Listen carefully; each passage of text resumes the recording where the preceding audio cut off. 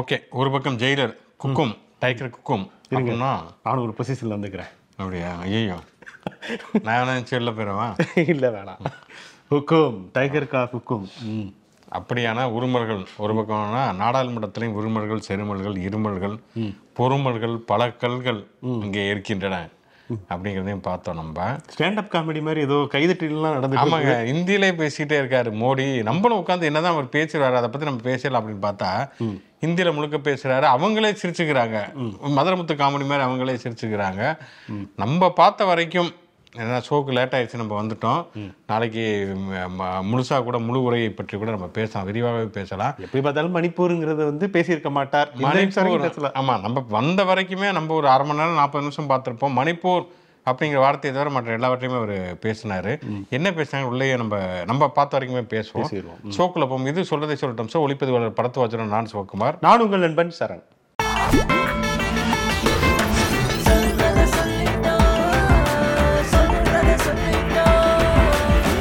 இந்த ஜெயிலரில் first hop நல்லா இருக்குது, செகண்ட் ஹாப் நல்லா இருக்குது அப்படின்லாம் சொல்கிற மாதிரி இந்த பேச்சில் எது ஃபர்ஸ்ட் ஹாப் எது செகண்ட் ஹாப் நமக்கு புரியவே இல்லை. என்னென்னா ஆரம்பத்தில் இருந்து நம்ம பார்த்த வரைக்கும் அவர் சொன்ன ஒரே ஒரு விஷயம் என்னன்னா, எதிர்க்கட்சிகள் என்னை இழிவுபடுத்தி விட்டார்கள், 20 ஆண்டுகளாக என்னை அவமானப்படுத்துவதுதான் அவர்களுடைய வேலை, 5 வருஷத்துக்கு முன்னாடி இவங்க நம்பிக்கையில தீர்மானம் கொண்டு வருவாங்கன்னு சொன்னேன். நான் பார்த்தீங்களா நாஸ்டாடாமஸ் மாதிரி நடந்துச்சா?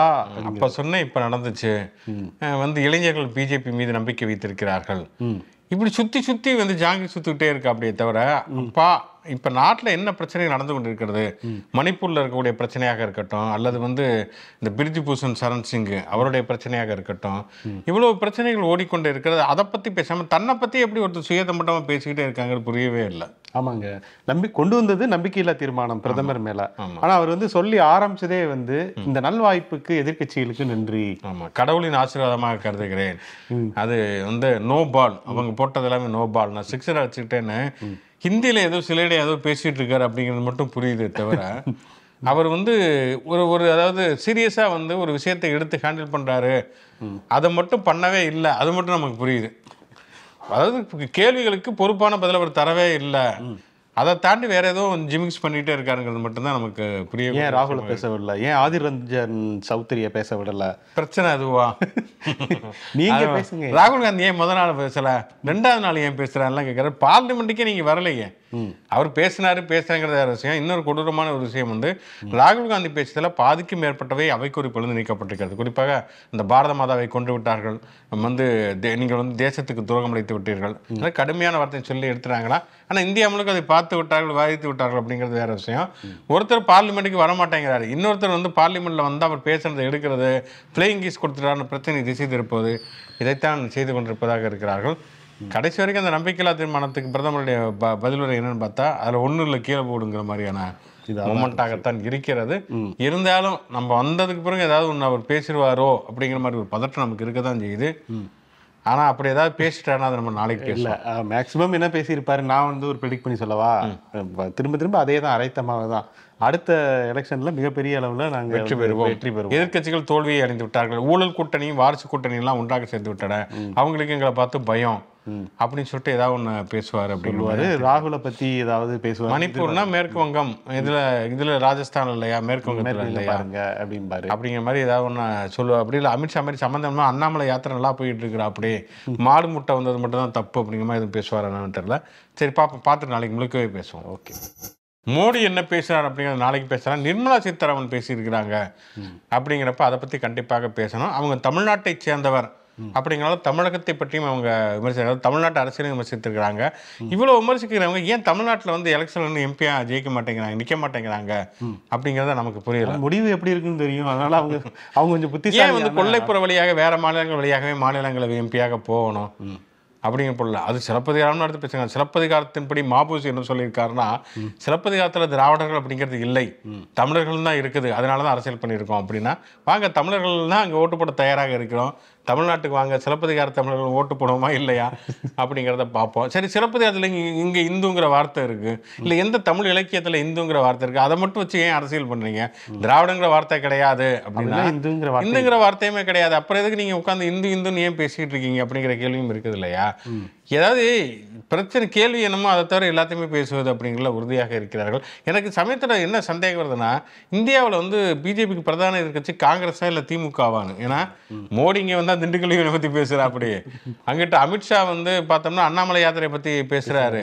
நிர்மலா சீதாராமன் பார்த்தீங்கன்னா வந்து மணிப்பூர் பிரச்சனையை பற்றி பேசுகிறோம். மணிப்பூரிலே பெண்கள் 2 பெண்கள் நிர்வாணப்படுத்தப்பட்டு அழைத்து செல்லப்பட்டிருக்கிறார்கள். பாலியல் வன்முறை நடந்திருக்கிறது. இங்கே ஒரு மிகப்பெரிய கலவரம் நாடே பற்றி இருக்குதுன்னு கேட்டால் ஜெயலலிதாவோட கையை பிடிச்சி எடுத்தீங்கல்ல அப்படிங்கிறது இப்போ வந்து அந்த அம்மா இறந்து அவங்களுடைய சமாதி சுத்தி புல்லு பூண்டுலாம் முளைச்சு மரமாவே வளர்ந்துருச்சு. இன்னும் இதைத்தான் அன்னைக்கு மேலும் சேர்ந்த கலைஞர் இறந்தும் அவருடைய நூற்றாண்டு விழாவும் வந்துருச்சு. அன்னைக்கு பட்ஜெட் உரையில வந்து 2 தரப்பு 2 வெர்ஷனும் வந்து சொல்றாங்க. வந்து ஒன்று வந்து இவங்க என்ன சொல்றாங்கன்னா, திமுக தரப்புல வந்து கலைஞர் வந்து பட்ஜெட் வாசிக்கிறப்ப வந்து கலைஞருடைய அந்த இதை பட்ஜெட் உரையை வந்து பிடுங்கி எறிஞ்சு மூக்கு கண்ணடியில் ஜெயலலிதா குத்தினார் அப்படிங்கிறது திமுகவோட வெர்ஷன். ஜெயலலிதாவோட வெர்ஷன் என்னன்னா, என்னை வந்து சேலையை பிடிச்சி இழுத்தாங்க அப்படிங்கிறது அவங்களுடைய வெர்ஷன். அன்னைக்கு ஜெயலலிதா கூட இருந்து வெளியில வந்து திருநாவுக்கரசு வந்து அப்படிலாம் நடக்கவே இல்லைன்னு அவர் ஒரு பக்கம் சொல்றாரு.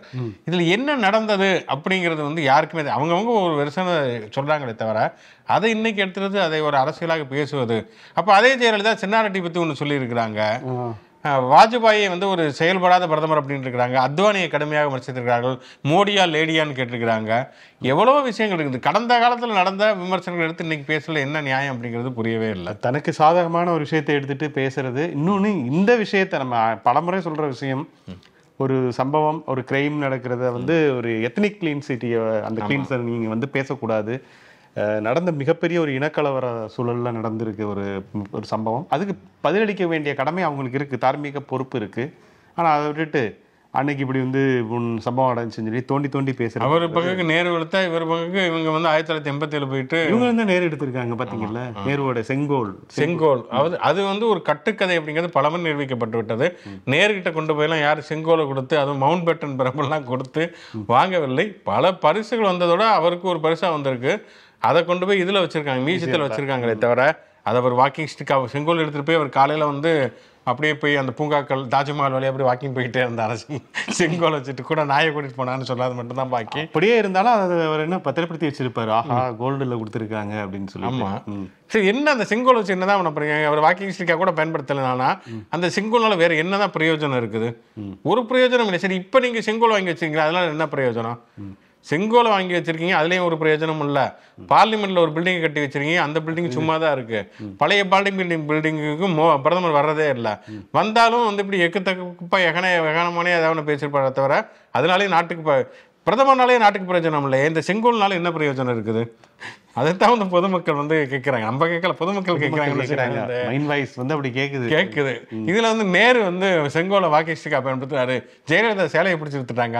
முந்தானத்தில் நடந்த மணிப்பூரை பத்தி பேசுங்க அப்படின்னா சம்பந்தம் இல்லாமல் நேரு அதை பண்ணாரு, ஜெயலலிதா இதை பண்ணாங்க அப்படின்னு பேசுவது எந்த விதத்தில்? அதாவது இவங்களுக்கு நல்லா தெரிஞ்சிருச்சுங்க. மணிப்பூரை பத்தி பேசுங்க, இப்படி ஒரு இது என்ன நடவடிக்கை எடுத்திருக்கீங்கன்னு கேட்டீங்கன்னா உடனே வந்து எப்பயோ நடந்த ஒரு சம்பவத்தை எடுத்து அப்படி அதுக்கு என்ன நீங்க பண்றீங்க, நீங்களாம் பேச தகுதியே இல்லை, நீங்க அந்த கட்சியோட கூட்டணி வச்சிருக்கீங்க, நீங்களாம் கேட்கவே தகுதி இல்லை அப்படின்னு சொல்லி வாயடைக்கக்கூடிய ஒரு வேலையை வந்து செய்யறாங்க. இதனால அவங்க மக்கள் எல்லாத்தையும் பார்த்து நடப்புல இவங்க கட்சி மேல அவ்வளவு பாலியல் புகார்கள் டெல்லியில இருந்து ஆரம்பிச்சு தமிழ்நாடு வரைக்கும் அவ்வளவு இருக்கிறது.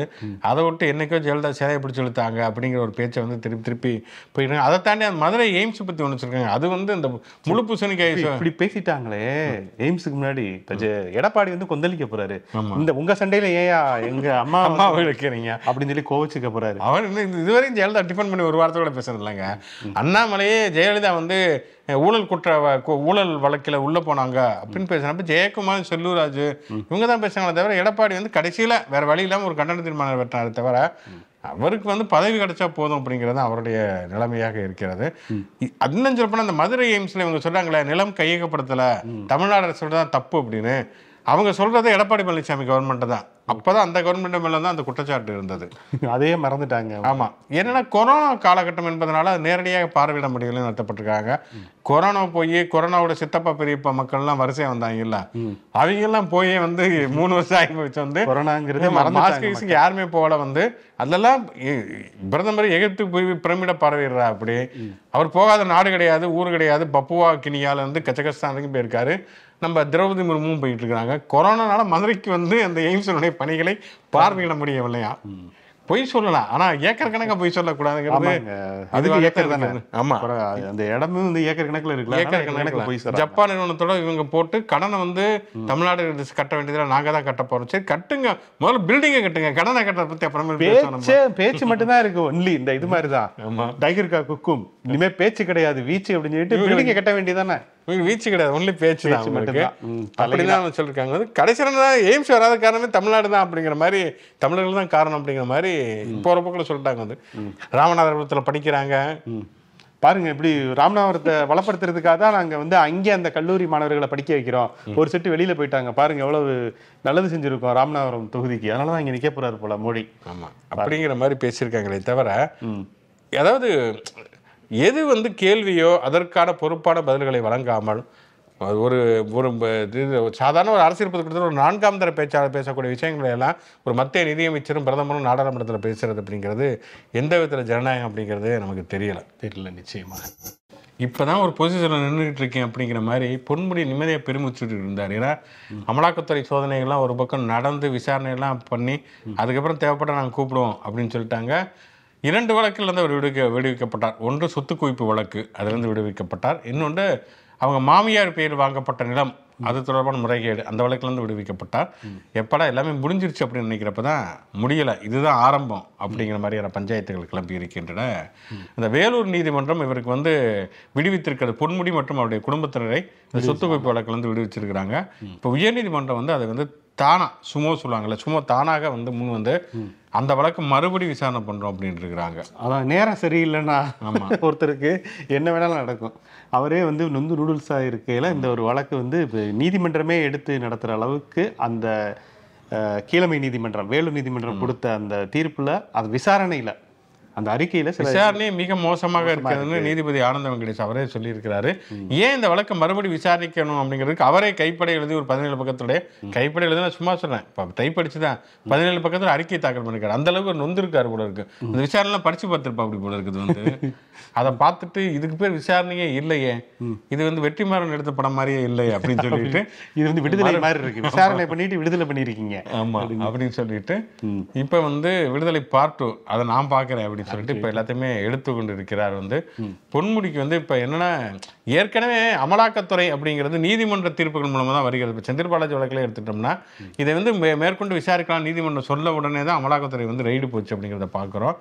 பொன்முடிக்கு ரெய்டு போய் நிப்பாட்டி இப்போ மறுபடி வருமா அப்படிங்கிற கேள்வியுமே இருக்கிறது. இதுக்கு இடையில கியூவில் அனிதா ராதாகிருஷ்ணன் வந்து ஆரம்பிச்சு நிறைய பேர் வரிசையாக நிற்கிறார்கள். ஆமாம், நிறைய அமைச்சர்களுடைய லிஸ்ட் இருக்கு.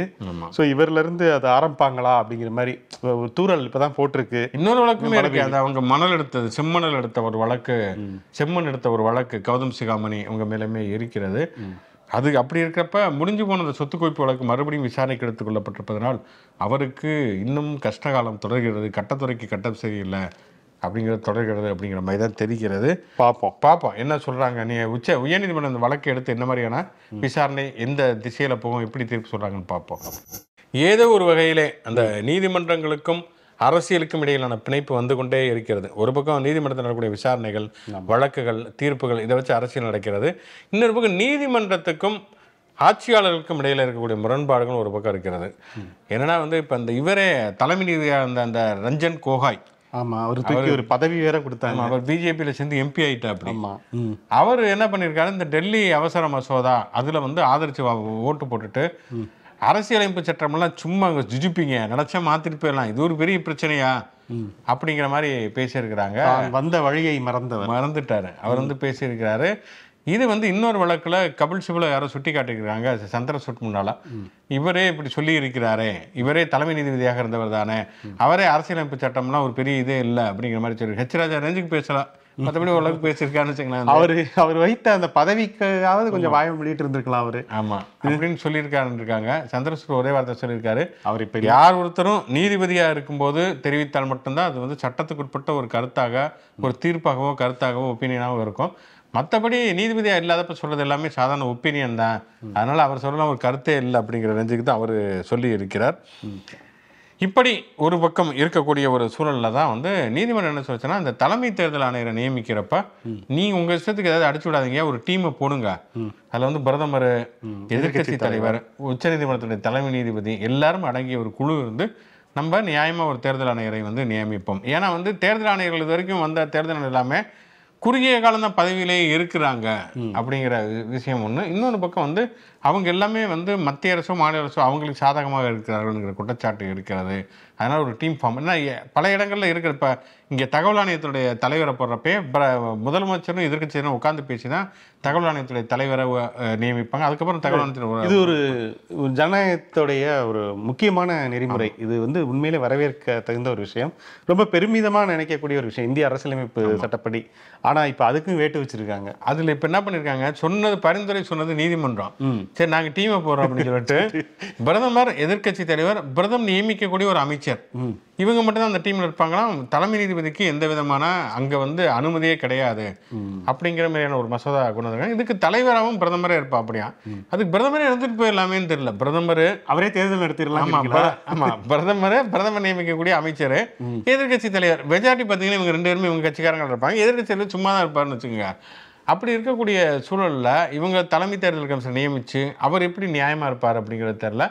முக்கியமாக இப்போ வந்து தலைமை நீதிபதியாக இருக்கக்கூடிய சந்திரசூட் தொடர்ச்சியாக வந்து ஆட்சியாளர்களை கடுமையாக விமர்சிக்கிறார். அதனால தான் அதான் சோழியன் குடுமி சும்மா ஆடாதுன்னு ஒரு பக்கம் சொல்லுவாங்க.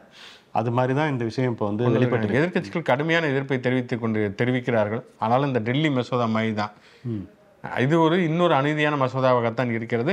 இந்த கேப்பில் இவங்க என்னென்னா எதெல்லாம் முடியுமோ அதெல்லாம் மசோதாவை தாக்கல் பண்ணிகிட்டே இருக்காங்க. பத்திரிகையாளர்கள் சுதந்திரத்தை இருக்கக்கூடிய இப்போ ஒரு தகவல் பாதுகாப்பு மசோதா ஒன்று பண்ணியிருக்காங்க. இப்போ நிறைய விஷயங்கள் வந்து பண்ணிக்கொண்டே இருக்கிறார்கள் அப்படிங்கிறது வந்து அதிர்ச்சியடையக்கூடியதாக இருக்கிறது.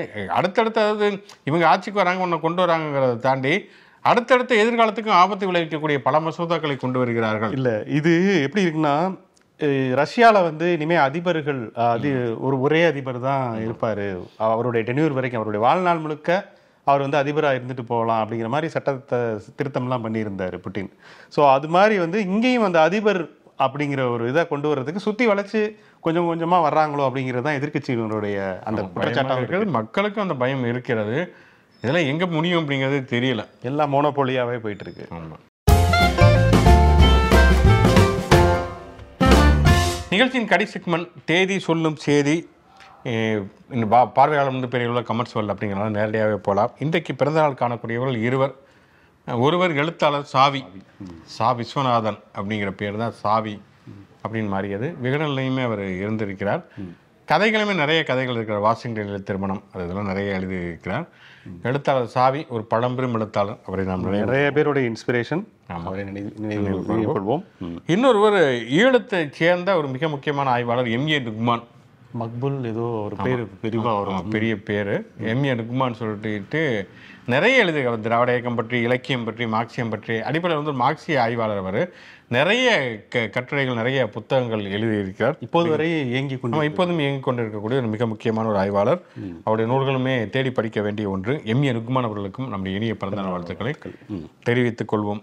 ஓகே, மோடி வந்து எப்படியும் வந்து நம்ம ஷோலாம் முடிக்கிறப்ப பேசி முடிச்சிருவான்னு நினைக்கிறோம். வந்து நாளைக்கு அதை பற்றி இன்னுமே கொஞ்சம் விரிவாக பேசும். அதுக்கடுத்து என்னென்னலாம் நடக்கப் போகிறது. ஆக்சுவலாக நாளையோட முடியுது, நாடாளுமன்ற கூட்டத்தொடர் முடிகிறது. அதுக்கப்புறம் இங்கே லோக்கல் இஷ்யூஸ் நிறைய இருக்கும். அதை தொடர்ச்சியாக பேசுவோம். நாளை மீண்டும் பல புதிய செய்திகளும் வாதங்களும் சந்திப்போம். நன்றி.